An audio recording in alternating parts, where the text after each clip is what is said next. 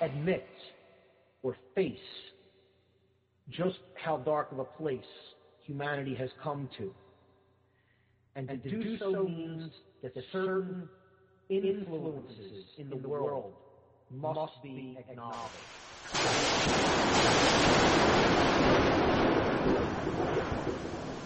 Hello, this is Chris Jansen. Welcome to the End Evil podcast. Today I'm here with a special guest, a friend I met online quite a while back. We're part of the same freedom group and network, and she's been working really hard on creating her own website and sharing, years of her work. This friend's named Leslie Powers. Welcome, Leslie. Hi, Chris. Thanks for having me on. Appreciate it. Oh, man, it's really good to have you here. I've been enjoying Alive and Thriving. It's a free PDF that Leslie offers on her website, and she's been a licensed clinical social worker here in California for many years. I'll let you tell us a little bit more about your history and what brought you to doing this work, Leslie, and what you're trying to accomplish with Alive and Thriving. Okay, thank you. So, yes, I've been working as a clinical social worker for, almost 30 years. I was born in upstate New York and traveled across the country working in New Mexico, Colorado, and California. So I have a lot of real world experience in the social work and mental health fields, ranging from the foster care system, adoptions, an Alzheimer's treatment center, home-based family therapy, and over the last decade, really focusing on outpatient adult mental health, and also doing some crisis work. And I've also always been a person who was really interested in the deeper esoteric, philosophical knowledge and questioning kind of the deeper reasons for things.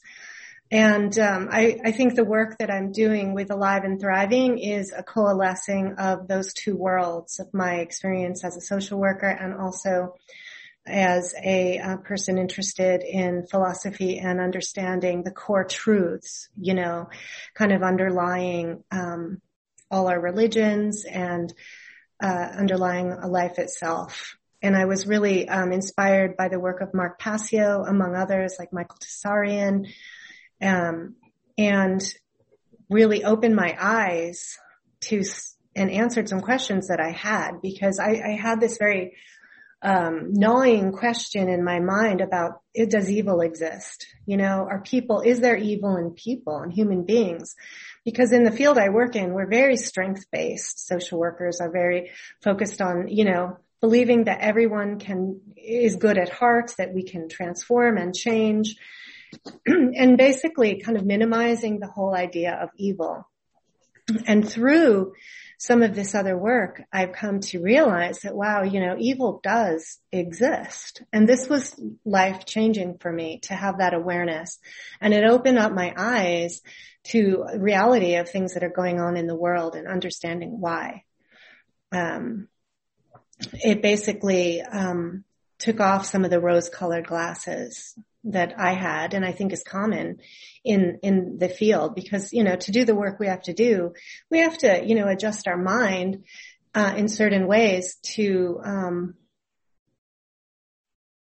be able to continue to go on, to be motivated, to believe in change and keep doing the work, but sometimes we're barking up the wrong tree and working with government, for example, and lots of, grants and things that we're hanging our hat on to get change and help people, but it never seems to really make real foundational change. So I'm trying to explore, why is that? What is the real problem? What's underlying this dysfunction in the world and the mental health problems that people have and the unhappiness that people have? Because we have a potential to thrive, to be happy and to thrive, that for the most part people are not fulfilling. And many people are unhappy, record numbers of people on antidepressants, lots of chronic health disease, depression, anxiety, suicide rates, substance abuse and addiction, really high rates. So people are striving, and they're grasping for some kind of happiness, but not really finding it. So that's part of what really brought me to your work like being excited about what you're doing, because it's like you're actually, I mean, I know you've actually spent time meeting some of the people are having a really rough time in life, some of the people right out there on the streets. You're the person who would come out there and talk to these people and deal with some of the major problems that people are having. But, just like as I've been realizing, what I'm getting from you is that you're seeing all these problems, but you're not seeing the solutions out there happening. And so rather than just complaining about that, what a lot of people are going to do, you're actually creating a solution-based website and a solution-based plan to start helping people with the knowledge you've gained, working through these systems, but now trying to do it on your own the way you think it should be done. If that's what I understand, is that correct? I would say that that's pretty accurate. It really comes down to people empowering themselves and taking personal responsibility for their own happiness and for their own mental health. As long as we're projecting, it outward and saying there's something out there that's going to save us. There's the Democrats are going to, save us. There's going to be some kind of grant to fund this service so that we can do this work or that work. We're putting all this stuff on external sources, putting it on doctors, putting it on psychiatrists, instead of realizing that we have this amazing self-healing ability inside us.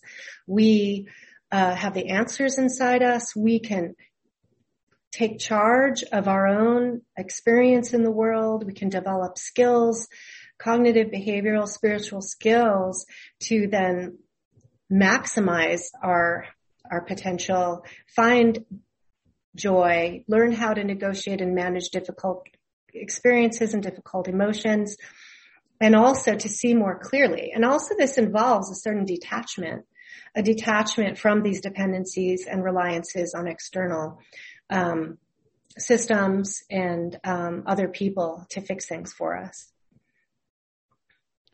Right on. And I think the fact that you understand these things and are combining it with what would have been more traditionally like a mainstream approach to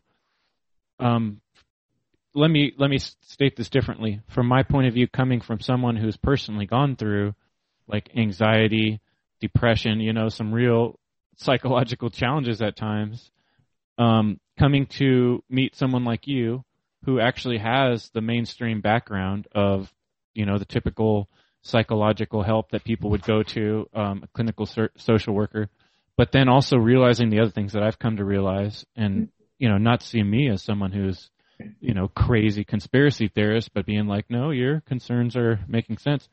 And seeing that you've written things that are right in line with things that I've been thinking, I found it extremely impressive. And so much so that what I did was I kind of came up with this idea, something I've worked on in my show before about comparing things to something silly that everybody could recognize, like a movie. And so I was thinking about Finding Nemo and how Nemo is so similar to describing us, people that are caught in this fish tank. And I want to let you expand on that some more, because I know you caught on to the idea I liked, and so I put together some slides, and that's what we're going to talk about today. So yeah, from your point of view, I guess the big question I had, or what I kind of come to you with, is like, how do we reach these people with the truth? That's so hard to tell people. And so that's kind of what I'd like to hear you talk about. Yeah, this idea that we'll be expanding on about, the fish, they don't know they're in a tank. They don't even know they're in water. And the fish in a fish tank aren't aware of the borders that have been created, necessarily, right? Or what's creating them. You think of, and that's where this whole Nemo metaphor comes in really good, because it shows, the difference between the fish that always grew up in the tank and then the fish the fish that were captured and knew freedom and then were forced into this tank, and how they had this different awareness of the borders, and the waters that they were living in, and the fake, little fish plants and, ocean plants and stuff in the cage. And so there's this idea that, we are indoctrinated, we are conditioned, into a lifestyle. It's what we've experienced. We're born into it. Our parents were basically born into it for generations. Going back to some degree, there's been a conditioning that has created artificial walls and borders around our consciousness and about our view of the world.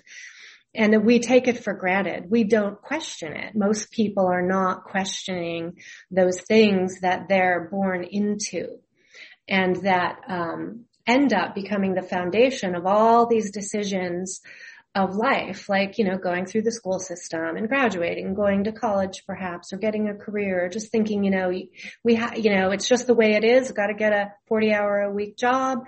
You got to do the drill, do the grind, got to pay taxes. This is just the way it is. A lot of that. And so this is about saying, oh, wait a minute, this fish doesn't really know that they're in this tank. But now we're starting to look and say, wait a minute, we as a people, we as a species, as humans, we are like fish in a fish tank, that we have been given some artificial borders and being fed certain kind of water and given certain scenery, to make us think that this is all there is. This is what life is. They're trying to make us think we're free, and that's what most Americans I talk to think. And what I thought well up into my late 30s was, this is the land of the free. Mm-hmm. And we're really questioning that, saying, is this really freedom or are we really caged? And Exactly. That's why I think the Nemo situation makes such a good metaphor, because, people I've been talking about in my podcast recently about conditioning, how people are conditioned to be the way that we are. And when I try to describe to someone that we could have a world without evil, where we don't steal from one another, that's kind of unimaginable because we've never experienced that. None of us have ever lived in a world where we're truly free. And so much like in the story here with these fish, a lot of the fish were born in a fish tank inside of a pet store. And then here comes along this bird telling them, oh no, there's a whole ocean out there that other fish live in. To them, that's just a story. And that's basically what people are getting from us when we're saying we don't need government. We don't need all these rules and regulations in our life. We don't need to be mandated to do things. They're like scared of that because it's asking them to leave the fish tank and go into the ocean when they've never even seen the ocean. They don't even know that it's real. It's just a story. And they can't comprehend it. So when these rogue fish come in, and they're talking about this world outside, the other fish are they're oblivious. They're, can't comprehend. And when they start to, it seems super scary. The idea of, well, really, let's bring you to freedom. We'll bring you to this big, wide ocean. That there's resistance, because you have to leave that comfort zone, and people are creatures of habit and comfort. And, like the fish, they're like, I don't want to go out there. That's too scary. I'm just bringing up our slide. Can you see it now? Yes. I have the Alive and Thriving. So, you can check out Leslie's work. She has a website that's, AliveThrive.com. .life. AliveThrive.life. That's important. Yeah. Just like mine, and equal.life. She has AliveThrive.life. See, that'll make it more memorable since I made that little blunder there. And on that website, you can, check out this PDF that Leslie's been putting together, putting a lot of work into. There's so much information packed in here that, this is just, I've taken a few brief things out of her presentation and, put them on these slides, just to kind of give you a taste, but I think folks should check that out themselves. And also you can check out Leslie's other website, which is, I'm going to look at it right now to make sure I say it properly, resilienceandrestorationcounseling.com. But, this is a collaborative work, that I'm doing with a colleague. It's a website we share, but we're both doing independent counseling. So that would be more mainstream, therapy, psychotherapy, or mental health counseling available through that site. Right on. So, that's a resource available to folks that might be listening. But you can just download the PDF, Alive and Thriving, from AliveThrive.life. Mm-hmm. And let's begin discussing this metaphor we've come up with a little bit here. the first slide I have here, I just listed some of the things that I found in your PDF that struck out for me, just to kind of give us an outline of what we're going to kind of talk about in these 10 slides or so. And like as we just described, a fish doesn't know it's in the tank. So that's to describe what we're seeing around us in the world. Why are people making decisions that just seem so foreign to those of us who understand freedom? Because they don't understand. So some of the things that you wrote that I might have changed the wording just a little bit, but basically the main idea is human beings have the capacity to adapt to extreme circumstances. Mm-hmm. So humans have grown accustomed to abuse, and then becoming familiar with harmful behavior, that doesn't make it good.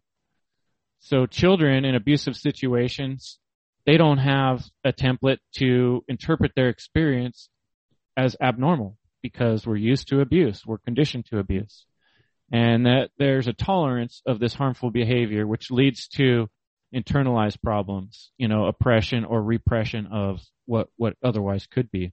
So we start to perpetuate and believe in the very conditions that we grew up in. We start to defend it even because that is what is known and familiar and safe.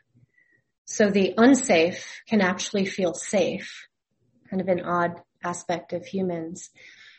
And I think about in individuals who grow up in abusive families, you love your parents, even if they're occasionally violent or verbally abusive. There's domestic violence, or sometimes they're physically violent towards you as a child. There's a love, there's an attachment, there's an acceptance, oftentimes in children, or kids that grow up in real filth, it becomes just what is, and unless you have the contrast to something different, you don't know it's not normal. This can occur, even be the case with sexual abuse. Kids may experience incest, and then they have no way of knowing that that's not what happens to every child. They blame themselves, right? And then they go to school or they talk to other kids and they realize, whoa, this isn't happening to everybody. Something's weird and different in my home. But unless you have that comparison, that contrast, if everybody in your community is sort of operating with the same beliefs and the same tolerances, then that just becomes part of normal life. And tell me if I'm correct about this, Leslie, and it's been my observance or understanding that whether it's alcohol abuse or sexual abuse or physical abuse, a lot of times in a family when this happens, then there will be like a cyclical repetition of it with the next generation. It's really common for this sort of abuse thing to become a cycle, and people, almost like you're saying, need it. It's almost comfortable. It's what they're used to. So there are always consequences to living in that environment. And the way that a child expresses, the consequence of their experience can be different. So some children go on and become the repeat the behavior of the abuser. Some go on and repeat the behavior of the codependent, individual who kind of allowed the abuse, who turned a blind eye to it. Some end up repeating the victim role. And some who are able to see that and do their personal work and, get the support they need, break out of that paradigm altogether. So there's a lot of directions one can go. And then how about the aspect that we described earlier in this slide, like humans growing accustomed to abuse? What comes to my mind is like stories of war, where, people come back and they're never the same. Once they've experienced these type of like traumas. And so what does that do to us psychologically when, people are abused as children? And then how does that relate to like government, for instance? To me, I can relate to some of the structures of school. I always felt like a little bit of a rebel or an outcast because of the fact I was naturally a rebel and wanted to speak up and say my piece, and getting kicked out of classes for it and such, and always feeling like this resistance, like, why? I'm just being me. I'm just being normal, you know? So what is it that makes people like almost seek out abuse and allow it as if it's okay? So we're talking about how people respond to trauma, basically. And I want to make the point that we are all experiencing some degree of trauma, you know, whether it's smaller t, small traumas, or big traumas, or the combination of both. Everybody's impacted, and there's also generational trauma. So we have, you know, parents, grandparents who fought in wars, who fled their country to get on a big boat and start over in a new world. We have, you know, however far back we go, we have our family lineage inevitably involves various types of traumas. Okay, so we're all the product of that. And then you might have lineages that have extra challenges with substance abuse or alcoholism, or you may have generations of sexual abuse, you know, or you may be descendants of, you know, people who were in concentration camps, or, you know, there's all sorts of variations here. So I want to share that we all, to some degree, come from a legacy of trauma, and that we go through, let's say, like you gave the example of being a kid in school and finding school aversive and somewhat traumatic. I had that same experience. And how did we as individuals get through that? Well, I kind of went quiet. I flew below the radar. Some kids are going to be testing the boundaries more and speaking out, and more likely to get consequences in this rule-based system, getting sent to detention, getting, shamed, separated from their peers, prevented from playing sports, whatever it is, we all have these experiences. And so we have a template, a psychological template that starts to form very young, sometimes before we're even verbal, depending on what's happening in our life. If our attachment needs and our needs for security and affection and reliable caregiving isn't happening in infancy and toddlerhood, we're developing a template there that's forming in our brain, in our nervous system, before we are even conscious of it.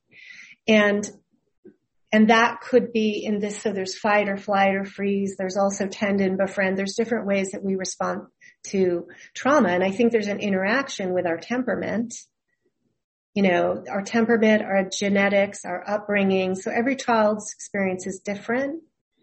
And then that plays out in the world. So in this original template, there are memories that get embedded in the limbic system that often bypass our frontal lobes, that aren't remembered consciously or verbally, but they're in our nervous system. And with that, there's also an understanding of ourself that attaches to that. And because kids are generally egocentric beings, everything is about them, that what happens if they're not fed, there's not food available in their house, or somebody's telling them that they're, always getting into trouble, they're always irritating, then that child develops a template about themselves that I'm irritating, I'm not important, I'm in the way, and whether that's conscious or sometimes that's conscious, sometimes it's not, but it's sort of like a magnet that any experiences in life that sort of resonate or, ring that bell a little bit, they start attaching to it. And it creates this sort of like a memory node in our nervous system, in our limbic system, so that something happens in life, somebody forgets to call us and they said they would, they don't show up, all of a sudden that's resonating with that early self-identity. Oh, they don't like me, they don't need me. I'm not important, I'm not important, I'm not lovable, right? And that can play out very unconsciously in people's lives. So I'm not sure if that directly answers your question, but I think there's a complex dance when it comes to trauma. And a lot of times people are not aware. I think this is the important part about this whole, the fish doesn't know it's in the tank, is unless, because, you know, people are aware of their psychology and they're taught about psychology, they may not catch on to this pattern for many years of their life, if at all. Right. And it's like, to me, that's really important because what you're doing is giving all this like foreshadowing in a book, and sort of the surround sounds and the surround feelings for what creates a situation where, you know, like you'll go on an alternative website and people are talking about truth, you know, whether it's 9/11 or the pandemic or these things going on, and they'll be like, you know, how come people don't get it? They're a bunch of clones, they're a bunch of sheep, you know, and I like the point of view you're coming as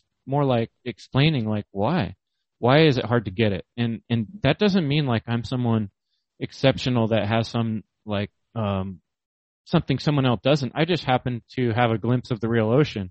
Maybe that's because I was studying more in those directions where someone else was studying something else. Yeah, it doesn't make me better. I just happen to come across different information. And you're also describing like the abuse that's happened like generationally and cumulatively to the whole race that has traumatized us and put us in this position where it's hard to see that we're kind of in a crippled position of slavery and there's like this possibility of more freedom. Yeah. So let's jump on to the next slide and see. Go ahead. I wanted to say, you know, just to add on to what you're saying, that one of the reactions to that trauma we talked about in its different forms can be a shutting down and a splitting in our own consciousness where it's not safe to open Pandora's box. It's not safe to face those things that it could threaten our security or open up pain, you know, or that pain gets exiled. And I think it does happen individually in our psyches. It happens in groups will hide information. They will avoid information. They'll, you know, shame someone who, you know, acts out, you know, in a certain way. Or we'll even do that to ourselves, right? Like that's the whole idea of denial. You don't want to face a certain pain because it hurts too much. So it's just easier if you just don't look at it. And the whole idea and theory of going to see like a social worker, for instance, is someone that can really carefully kind of help you get there to where you have the ability to look at the trauma and then you can start to get past it. But until you can look at it with, you know, unflinchingly, just no fear and just face it, you're constantly be haunted by these past things. So what we want to do now is necessary for people to face themselves and do the individual work before we can have real big change in the world, you know, collectively. So yeah, well, you just basically preemptively answered the question I was going to ask, you know, so how do we affect people on the larger scale? And you're saying, well, we as individuals affect ourselves and that will in turn affect others. So as we understand these dynamics, like what are the things that are actually holding us back from living the life we want to live or doing the things we want to do? What are the things that are actually impeding us? So that's kind of what, you know, this next slide is about. It's like, have you ever experienced suffering from, are these things that we all share, right? These are things we all share, a list. Suffering from unresolved trauma, insecurities, struggling with our self-image, self-loathing, feeling trapped, feeling afraid, feeling anxious, and feeling ashamed. You know, I think just about anybody listening has felt probably all of these, but, you know, we've all felt one or two of them from time to time, probably in the last week. So why is this important, you know? These are symptoms. So let's start, you know, if we're going to start, we want to change something, we want to figure out what we're going to do. Let's start with what's happening now. Let's look at the symptoms that people are having, that we're having. Let's start self-reflection and acknowledge it, admit it. You know, we have that part about us being a very adaptable species, I think is so true. Like people are resilient. They, you know, hardworking and going through life and they get kicked to the left, you know, they stand up and they keep trudging along. It's pretty amazing actually how resilient and adaptable people are and how they continue to work hard and almost like stuff down and, repress those feelings underneath of like, I'm really not happy with my job. I feel trapped. I'm anxious about, how I'm going to pay the bills. There's shame. These are feelings that people will shove down. But let's open this, open up the lens and say, okay, let's be real about this. Let's admit, that working this 40-hour job, even if we like our work, is draining. That there's a sense of being stuck in a wheel like a hamster. And that leads to, a lot of stress and a need to discharge the stress and life insecurity. Let's start looking at the symptoms. And it's like, it's really cool to notice that it's not just you, like a lot of people are feeling a lot of loneliness. I would imagine, especially in the last year, with getting quarantined and the whole bit, but no, just even leading up to that, especially if you're like someone who questions the main narrative, even if you don't talk about it out loud, how lonely would that make you feel that, like we were describing someone who's different from everybody else. You feel that way until you realize that everybody's experiencing these feelings because we're all facing this really trap of enslavement, which is, constantly taxing us, mostly financially, but in terms of stress, various stresses and toxins in our environment and pressures, increasing pressures as we can see happening now. Yes. So our next, I like this picture of the Finding Nemo, his little crew, and he's in the tank, so these were almost all fish. I guess the one of them was from the ocean, but the rest of them were all born in fish tanks. And so here's the juxtaposition, the question, are we really free and happy? Isn't that what we're supposed to be as humans or as Americans? And is it true? Yeah, we have a certain propaganda, that we receive in school that, the USA is the land of the free, home of the brave, land of the free. We have all these rights and freedoms that we need to be so grateful for, because people don't have that around the world. I know I was given that indoctrination and I don't want to say that, people in the US don't have a lot of things easier, because we do, than a lot of other places, and we have a lot more freedoms than other places.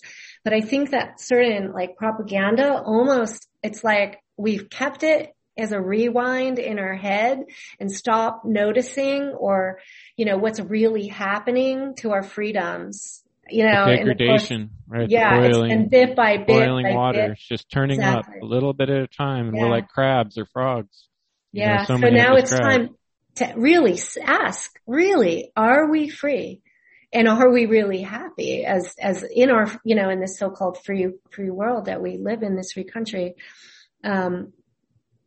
Because when I look around, this is the difficult part, because you don't want to come across totally pessimistic. Like I've spent most of my life trying to be optimistic person and trying to be cheerful.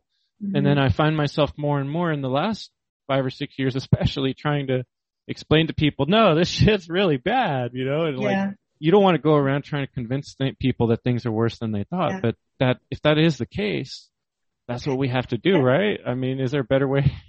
And I'll share this because this is why it's so important, because if we stay in this bubble of,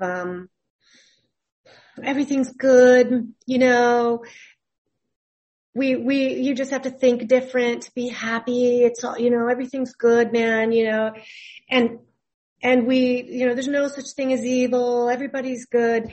We can start to just perpetuate a lie and an illusion that allows our actual 3D, life freedoms to become like taken away. And that's what I see happening. And I was a person who was super kind of in a certain bubble for many years of my life, thinking that people are good, all people are good, and not accepting this aspect that there is evil, there is bad, there's psychopathy in the world. And because I didn't accept that fully, and because of other unconscious dynamics internally to, and that I developed in life, I kept attracting relationships that were really super dysfunctional. I was, getting in relationships with very narcissistic men who, were not good to me, and I tolerated it because I believed in the good of their hearts, and the potential for change, right? But what happens when we are not facing the real negative stuff in life is that we end up running in circles and staying in a cycle of abuse or, self-perpetuated unhappiness and unfulfillment. We just stay there for years and years and years sometimes. So unless we face it and say, wait a minute, that right there is bad. And if you don't change, stop being bad, I'm not going to tolerate it anymore. We're going to continue to tolerate abusive things. So here we are, we're distracted, okay, by the economic aspects of life, right? And we are feeling often that we're caught in a rat race. I have felt that very much. I am caught in a rat race. I'm running around in this wheel. I know that there's something more. There's a potential in life to experience beyond this. And in myself, my creative capacity is untapped because I'm stuck. I'm stuck in this sort of template that I was born into, that I accepted, that I was a good girl. I was going to do the right and safe thing and go to college and get a degree and get a job and make sure I had, did all the things that my parents wanted me to do because, my dad grew up in the Depression and, they didn't have a lot of things and he experienced their house burning down at one point, different things that affected my father, for example, in parenting me that I took on unconsciously, right? So we end up creating a lot of comforts in our life. We have comforts, but not contentment.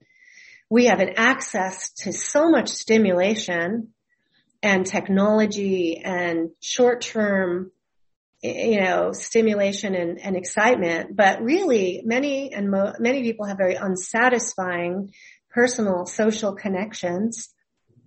A lot of people are working at jobs they barely enjoy, working for a paycheck, working for the weekend, working for a vacation, right? And there's, even for people like I've enjoyed my work. I feel like I'm aligned. I'm living some of my purpose in my work, but it's the long hours and create a very poor balance of time for families and meaningful activities. So I haven't felt successful at being a full-time professional and really being the best mother that I could be, and by being engaged in all of this, I'm missing out on a lot of other meaningful things or expressions of my creative potential. So there's just something in the way that our world is set up, that is, I think, squashing us. So this is the tank, right? Like this is the fake plants in the tank. Yes. And when, these fish are actually swimming around in circles every day, whereas who knows what kind of pathways they might be going on in the open ocean. And you're just communicating with the fish that are in the tank. You're not getting the opportunity to have unlimited potential and unlimited possibilities. Exactly. I'm just swimming from here to this side of the tank to over here, but it's in this pretty small radius. And I'm not creating, the new pathways and I don't know, things that I could be doing because I'm in this very limited structure, this tank. And I think it's tricky too because we all want to be happy. Like that's a natural to try to make the best of things. And I think a lot of people's mentality is kind of there. They're like, yeah, but this is where we're at. So quit complaining. Let's make the best of it. And what we're trying to get across with this metaphor is that there is an open ocean out there though, and if we work together, like in the movie, there is a way to get out of this fish tank into that ocean. Or if there is, let's talk about it. Why not? Yeah. Because that's an exciting conversation. It could be way better, And to make sure that we're fully conscious about our choices, that we're making our choices from a place of true informed consent and that we're giving our children that possibility to allow them to become their full selves. I think that's so important, because some of us are at the point where, like, it's not just about my life, but now it's really about the future generations of humans. Yeah, and what can be done long term, to where we end this cycle. And that's kind of what my podcast, you're hitting on exactly what my podcast is all about. Like, let's imagine this better world. Let's try to see a world without evil. Let's not just accept, evil being king as being okay, And we have to first accept it, see that evil exists. So yeah, that's Look at perfect. It. Here's this next slide. Here's us. Am I still showing the slide? Are you still seeing it? So yeah, and it's kind of just an extension of the points that we just talked about, how we're, living in this limited life, scraping by, paycheck to paycheck. Our money is gone on this range of things that we need to pay, the utilities, the smartphones, the insurances, all the possessions we need for our comfort, our beauty products, our pleasure seeking, our rents, our mortgages. It's pretty endless, and it expands, and this is where kind of the government comes in, and it creates, more gas taxes and another tax for this or that. And, and then people become more and more, I think, feel more and more trapped. So then the rebound effect, because the human spirit doesn't want to be trapped. And the human spirit is like, I'm going to go, it's like this polarity, this continuum. Over here, I'm like against the wall, busting my ass, trying to make a living. So then when I'm off work, I'm going to rebound over to this side where I'm going to go have some fun. I'm going to have some beer. I'm going to go be silly and, get a little wild. Not, if I was structured over here, I'm going to be unstructured on my weekends, and people are often on this teeter-totter, this like springboard back and forth. And it's a reactive. So again, it's not coming from the center of creation, of how we're creating our life and what we want. We're unconsciously, choosing things based on a reaction to an experience that we're kind of trying to balance out and escape some of the things that are unpleasant, that are stressful. So we're like someone else might be like taking the time in their whole life to like just improve incrementally and work on focus on certain projects. And, imagine if you hit some trauma early on in life, you've been abused. Now you're spending a whole bunch of time dealing with all these emotions, getting sent by the waves back and forth one way or another, where you could be just building this amazing self from childhood. The more the trauma, the more you get trapped in that limbic system and the reactions to unpleasantry, ways of protecting the ego. It's almost like a short circuit, right, in the mind where you just keep, you're just working to escape your own daily life. You're just trying to do what you want to make yourself feel better so you don't feel so enslaved, right? Yeah. In the short term, so it was like you're chasing short-term pleasures and releases from stress, but that's keeping you from being able to see the big picture. So almost like that little circle we described inside of the fish tank, instead of being able to see the whole ocean. For me, I was always so frustrated for years and years, feeling like I never had enough time or money. And I started to realize that those two things are very connected, time and money. And I never had enough, never enough. And that would be a template, that played out in my mind about not enough time. I don't have enough money. I don't have enough time, right?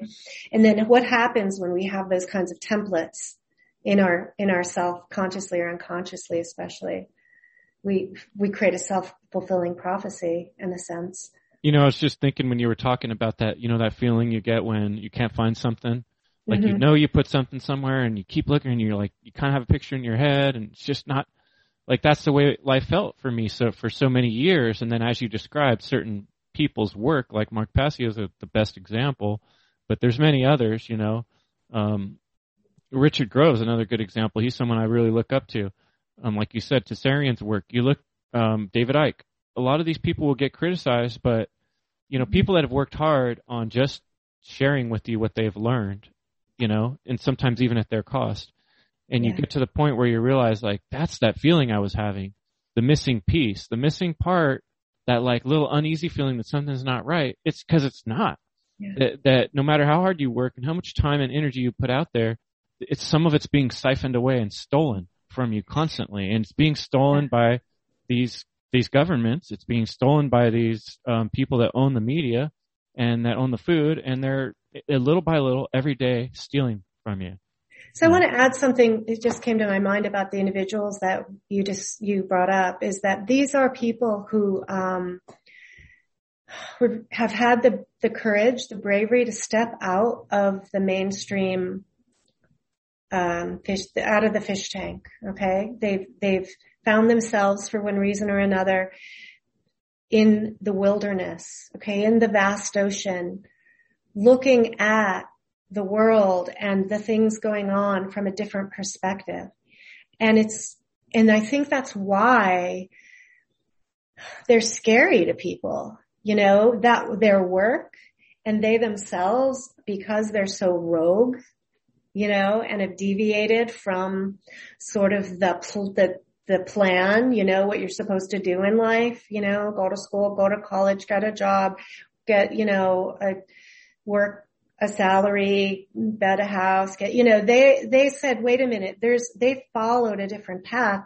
So for folks who are basing their life on this American dream, we'll call it, or whatever, and get more and more entangled, into the systems, those points of view are scary. They're disruptive. They threaten the foundation that, most people are standing on.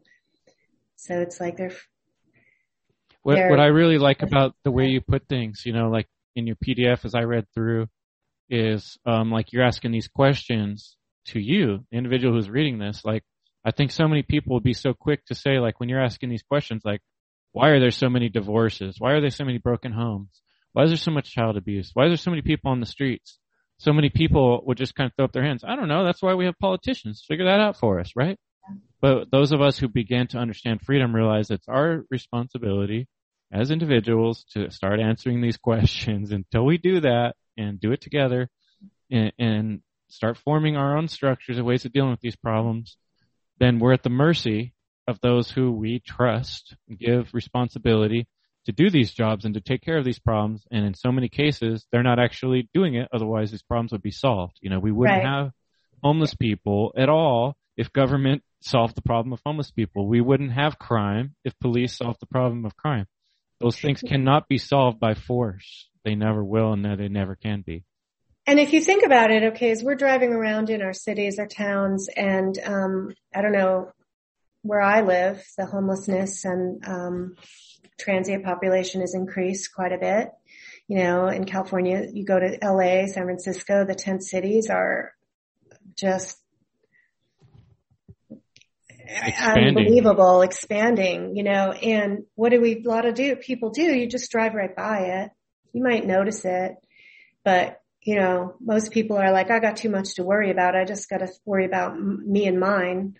I don't have enough energy, time, resources to focus on how to help those people over there. And a lot of times then people even become hostile about those people. They must just not be hard workers. They must, be lazy or whatever, that these assumptions are. There's a judgment, because internally, like, people don't like it. They don't want to see that their communities are suffering, that there are people who don't have food, that don't have homes, that kids are homeless.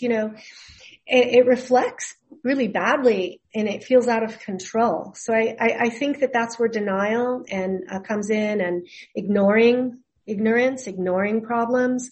And then people will come and focus on, just their own lives themselves. A lot of people I see, if you are blessed to have the resources, people will just immerse themselves in their abundance.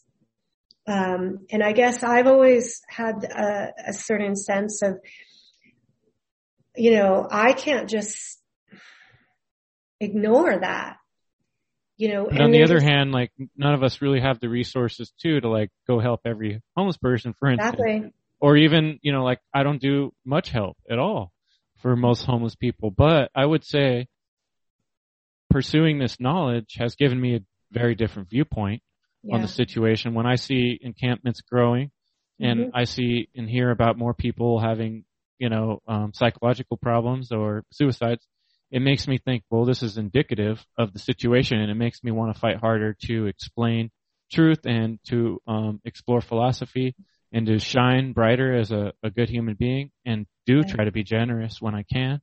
And I have had several times where I've met, someone who's on the streets or homeless, and I've been able to help them in little ways. But it's more important that we educate our children, the future generations, and that we educate everyone that, what's creating that situation? What does that indicate? And that's what I really like about your work, is you're getting in here specifically and pointing out real world things that we see and experience and how that relates to this, this whole issue, which is the trap. Yeah. And I'll say that a lot of the people who are, in the streets, there's a high degree of mental health problems, and trauma, lots of trauma and addiction. It's all connected, and that is a societal problem. We're all a part of perpetuating it. And as I understand, part of your job, like you have many times spent time with people face to face on the streets dealing with their problems as they're happening, right? Is that correct? Yeah. And the creation of this whole social work field were based on, came from seeing the suffering of others and individuals having compassion and taking their resources and their time to help those in need. So if we have food, we'll share our food with those who don't have food. And that's where social work began. So there's a huge heart and caring, in the people who are generally drawn to these fields. And yet what I've started to see, well, I totally support and believe it's very important that we treat our fellow human being with love and compassion and kindness, and that we do offer food and shelter, and we do that front line work, I've been a part of that work, and many people I've worked with have been amazing in the energy they put towards that, and I respect them. I've also seen that we as a field, in mental health and in social work and in some degree like nursing and so forth, we're being taken advantage of in the larger system. Because the system, if we want to call, let's say the system keeps spitting out these problems, these so-called interventions by the government and the money and this, it's not solving the problems. The symptoms keep perpetuating, the numbers get bigger, and we're just being, we're catching them.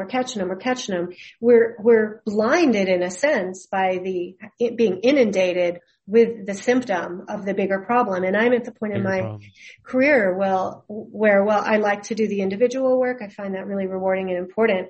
I also need to somehow contribute to this larger understanding to shed light on the bigger patterns that are creating these problems, because I feel for my fellow, social workers, companions, in the work that they're being worn out, really being, it's look at the healthcare workers, we're getting an onslaught of people who are suffering that we're there trying to Band-Aid and fix, but really we're Band-Aiding, we're triaging, it's overwhelming to the point where you can't even see the big picture. You're in the forest, you can't see the forest for the trees. And so I'm really want to look back at what is this whole forest? What's this whole system? Who's funneling in? What's funneling in? What's creating these problems? I think we hit on it a little earlier, like when you were talking about the American dream in your PDF, and I shared some of that in the slide. Mm-hmm. And this whole idea of like a carrot on the end of a stick, where is the thing I rebelled at in high school. So many of the teachers and the work was gearing you in the direction of like becoming successful, which meant specifically having all this money and having this correct kind of career, like a doctor or a lawyer, to where you're producing and being part of society and being, And to me, this is a good example here, this picture of this fish that, has all the jaws and it's got this light hanging off its head. And that's how it lures the fish in. That's how the trap works. It tells you, oh, you're going to be free. You're going to have a life of, you could be in Hollywood. You could be a star. And, and then so many people are chasing this almost like, the lottery or gambling. So many people are chasing this bright light, this golden sphere of the American dream with the 3-car garage, and driving a Bentley or whatever.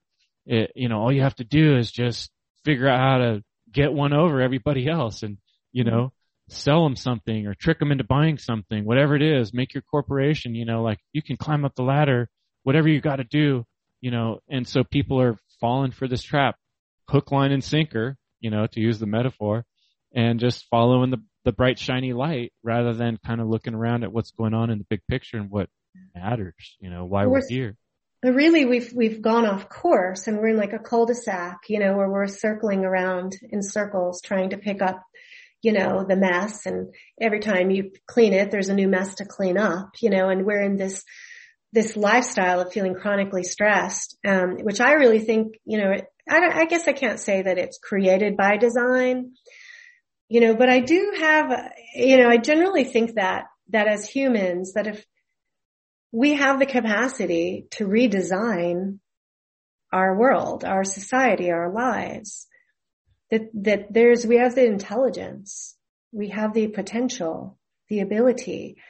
So why are we settling for this lifestyle, this way of being? But I do think it's important there to recognize that, we are in this trap, and I think that's what we're both kind of getting at here with this thing, that it is indeed a trap.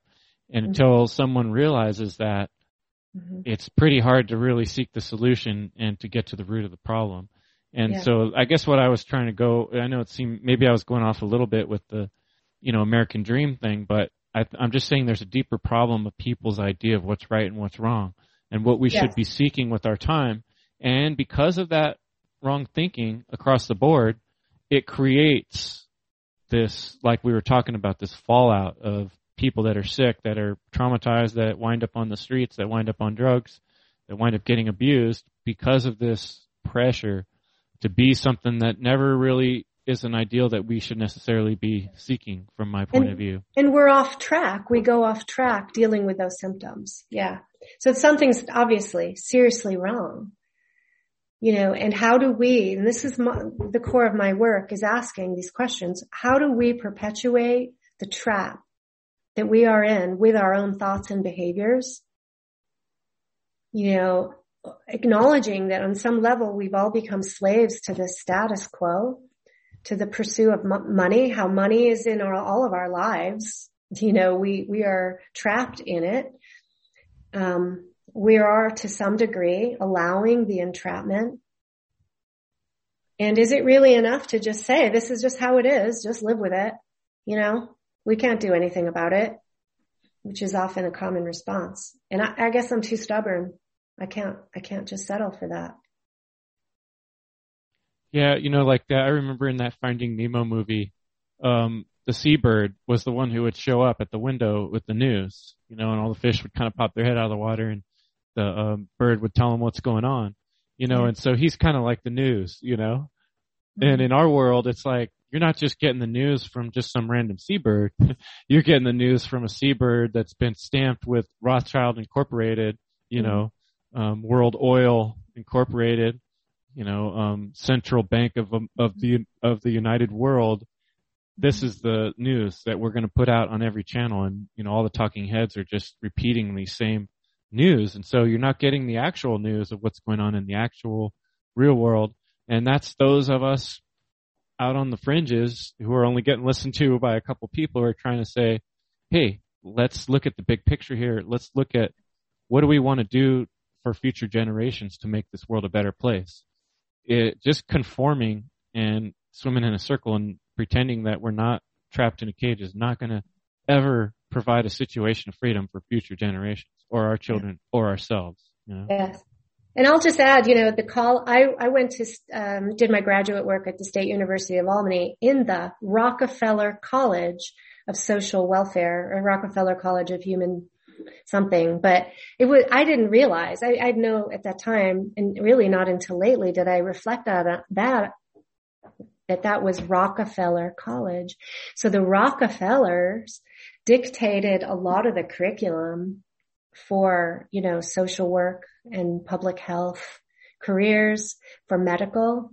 So the very education we're getting, is that's creating this fish tank that we're in and how we see the world. The indoctrination, the conditioning that leads us to it is paid for so many times by these same sources. And, people want to, doubt that that's true. That's where I would say, like, go to Grand Theft World podcast, or that's where, like I mentioned, Richard Grove's work. There's podcasters like him who really go into some of these details of the connections, like he used to do the Peace Revolution podcast. You can listen for hours and find out all the connections between all these family members and how they're in different parts of government, and how they bought schools, and how, schools, the School Sucks podcast was one I listened to a lot that describes in schools how it came from this same citizen training from the Prussian education system, that was teaching basically to create like the perfect citizen who would be a warrior in times of war, who would be the perfect Nazi, basically, and that's what these systems of taxation and socialism and slavery are always going to be about. They're just a new version, what we're facing now. It's like a fancier new fish tank. Yeah. So the question I would ask for people, take it back to the personal level, like what your work's kind of encouraging people to do, work on yourself, look at what you are. Here's the question. Are you one of these mine, greedy birds that are just out for yourself, or are you starting to look at the big picture and what's best for everybody else? Yeah. So again, these are some questions for self-reflection, which is where it all begins, and asking, what do you do with your time? And what is your general state of mind? Who do you spend your time with? This was your question. Would you die for your job? I had to throw that in there. Yeah. Sneaky, share a wasn't bit it? about what you mean by that question. Well, I just mean, like, how much do you really care about what you're doing? Like, if we were working on the survival of our species, of our little group, of our tribe, you would die to protect your group and your family. It's not bad to have, that's the good side of, like, being a community member, a patriot member, like, you care about your family, your kids, your wife, your community, and you knew that if you went out and had to do something dangerous to bring back food, it could cost, and you wouldn't think twice to do it. But we're doing jobs in the modern age that we really don't care about that much. We're just doing it for the money. We're not doing it because we really freaking care about it. And I think it's a different effort that you go about something when you would die to do it. And that really kind of, to me, defines if you're doing a job that you wouldn't die for, maybe you don't care that enough about it. Sounds kind of extreme, but I think it's the case, Yeah. I was involved, I did some meditation, with a group, and the teacher, he said, it's do or die.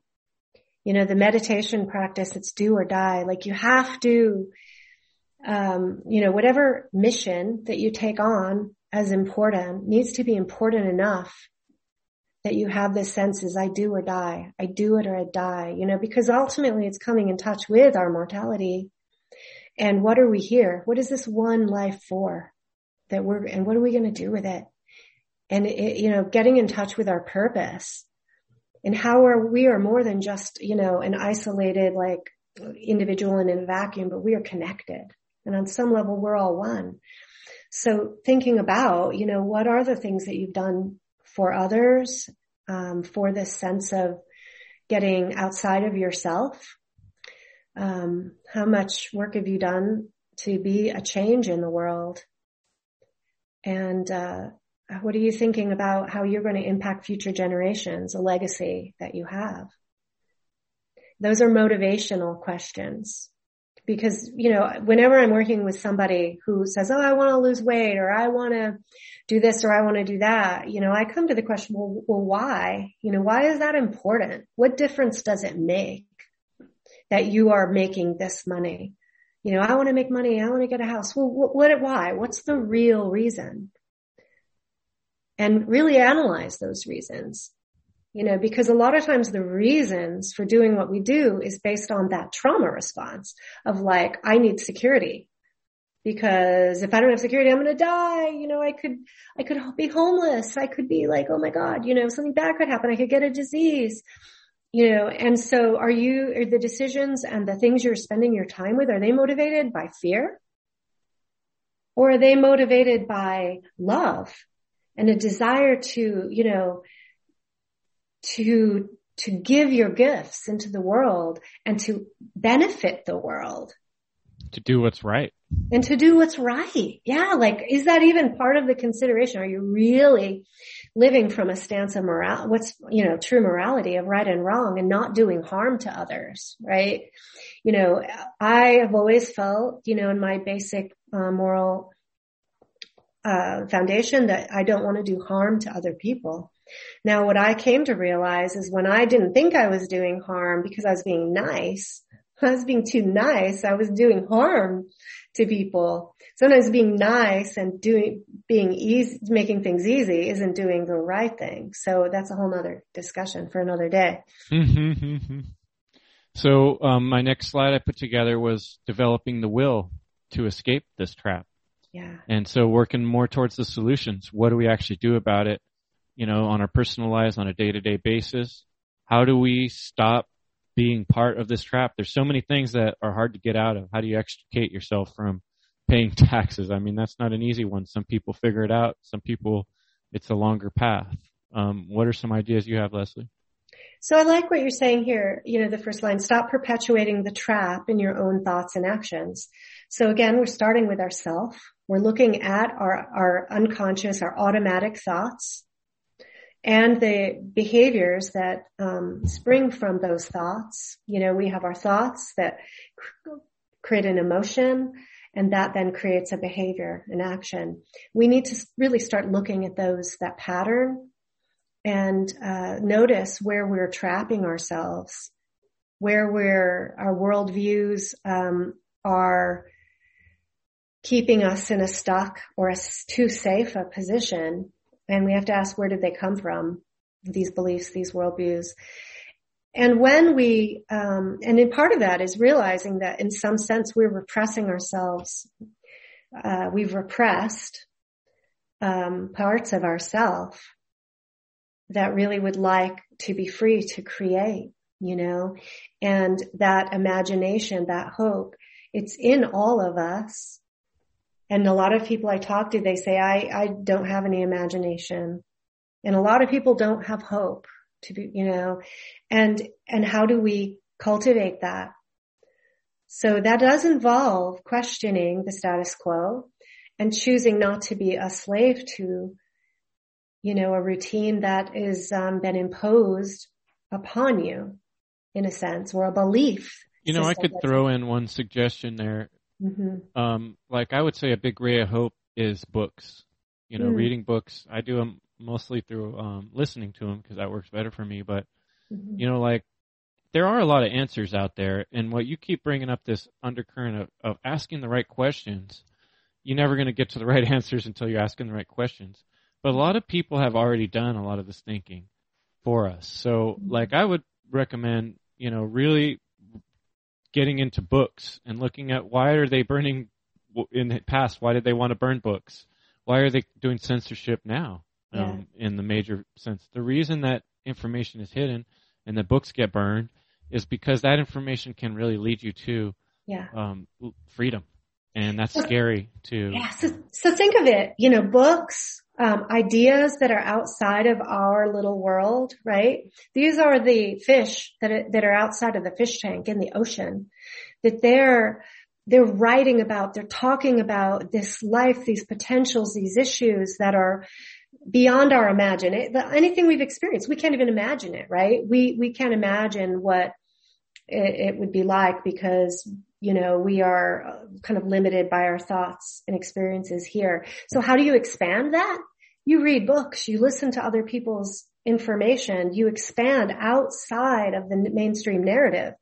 And one of the most disturbing things to me right now is the amount of censorship that's going on and how many of these voices that are anything that's deviating from the status quo right now, from the mainstream narrative, is being censored.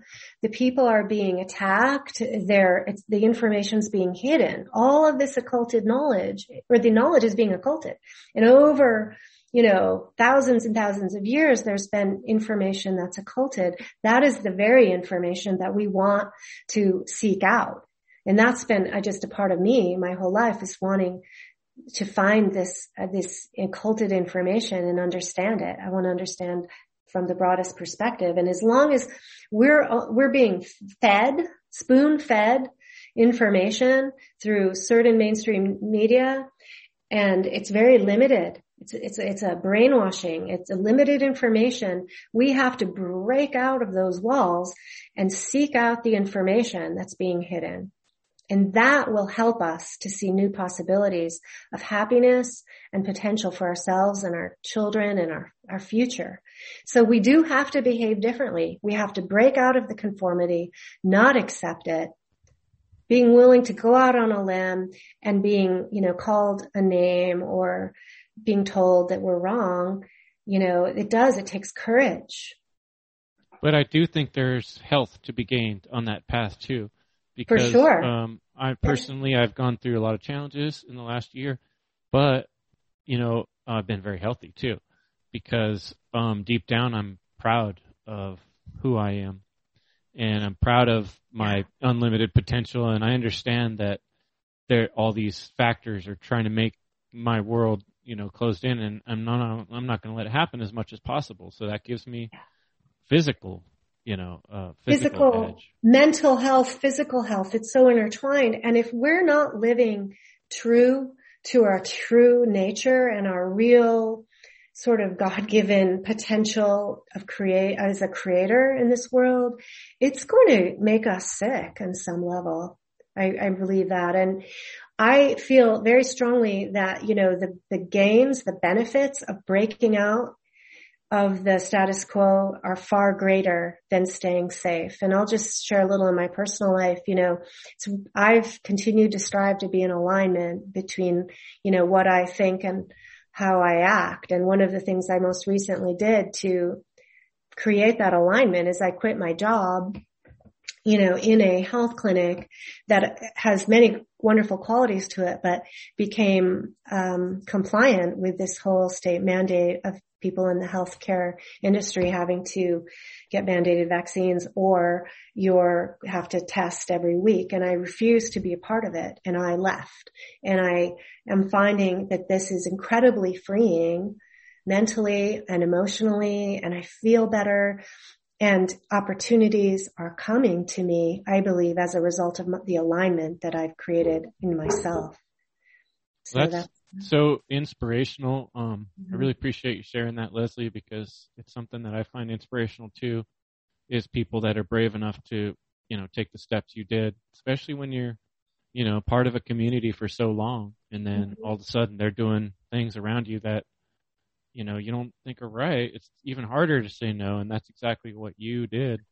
And your story, can help inspire other people to realize that, being uncomfortable for a little bit is a lot better than being uncomfortable deep down with yourself and with what you are, and it's like a slow death, of a slow rotting from the inside when you're not really living in alignment with yourself. And stepping into your fear is really important in almost every aspect of healing. Yeah. So much good information that you've put together, Leslie. I hope people go to your website, AliveThrive.life, and look through your work, because there's, a lot of depth of knowledge and understanding, and from a really down to earth, empathetic point of view. I think, you're doing it. I really appreciate that. I think, healing ourselves is how to heal the world. Yeah. Thank you, Chris. I so appreciated this opportunity to share information and chat with you. My website has been in a holding pattern because I've had these major life changes that I've dealt with, between moving and changing my job, leaving an agency and becoming pretty much a free agent. And but I'm in this place right now where I'm ready to start adding videos to the PDF and talking more with people about my work and expanding it. So it's an exciting time. I'm ready to jump on, increase my activity in this freedom movement. I appreciate you. Well, now you're more free to do your work outside of the confines of a sort of a system. And so, now you're, teaming up with Kelly on resilience and restoration counseling.com and also your work on Alive Thrive. So that's and teaming up with our Freedom Alliance group and Natural Freedom Alliance and other groups interested in living outside of the mainstream paradigm. And I think it is really important to seek out other people and get support and inspiration and knowledge.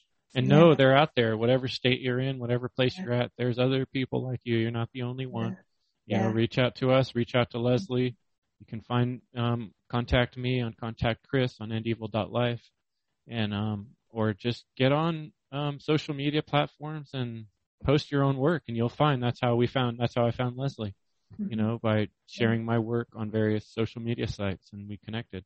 Yeah. So it's, there are people out there. We still have a way to do it. So do it while you can. Don't be trapped in the fish tank. Get out there and swim around. Yeah. Thank you. All right. Well, let's bring it to a close. Thanks so much. Sounds good. We'll Thank you, talk Chris. again in the future. Bye, everybody. Leslie. Appreciate it. Yeah. What are we supposed to do? And what I would say, you have to understand the totality of the big picture, the tapestry of all of this information as it pertains to what's going on in the world and how it affects our lives on a day-to-day basis, and then put it into a format that can be readily understood by other individuals, and then share that information with whoever will accept any part of it.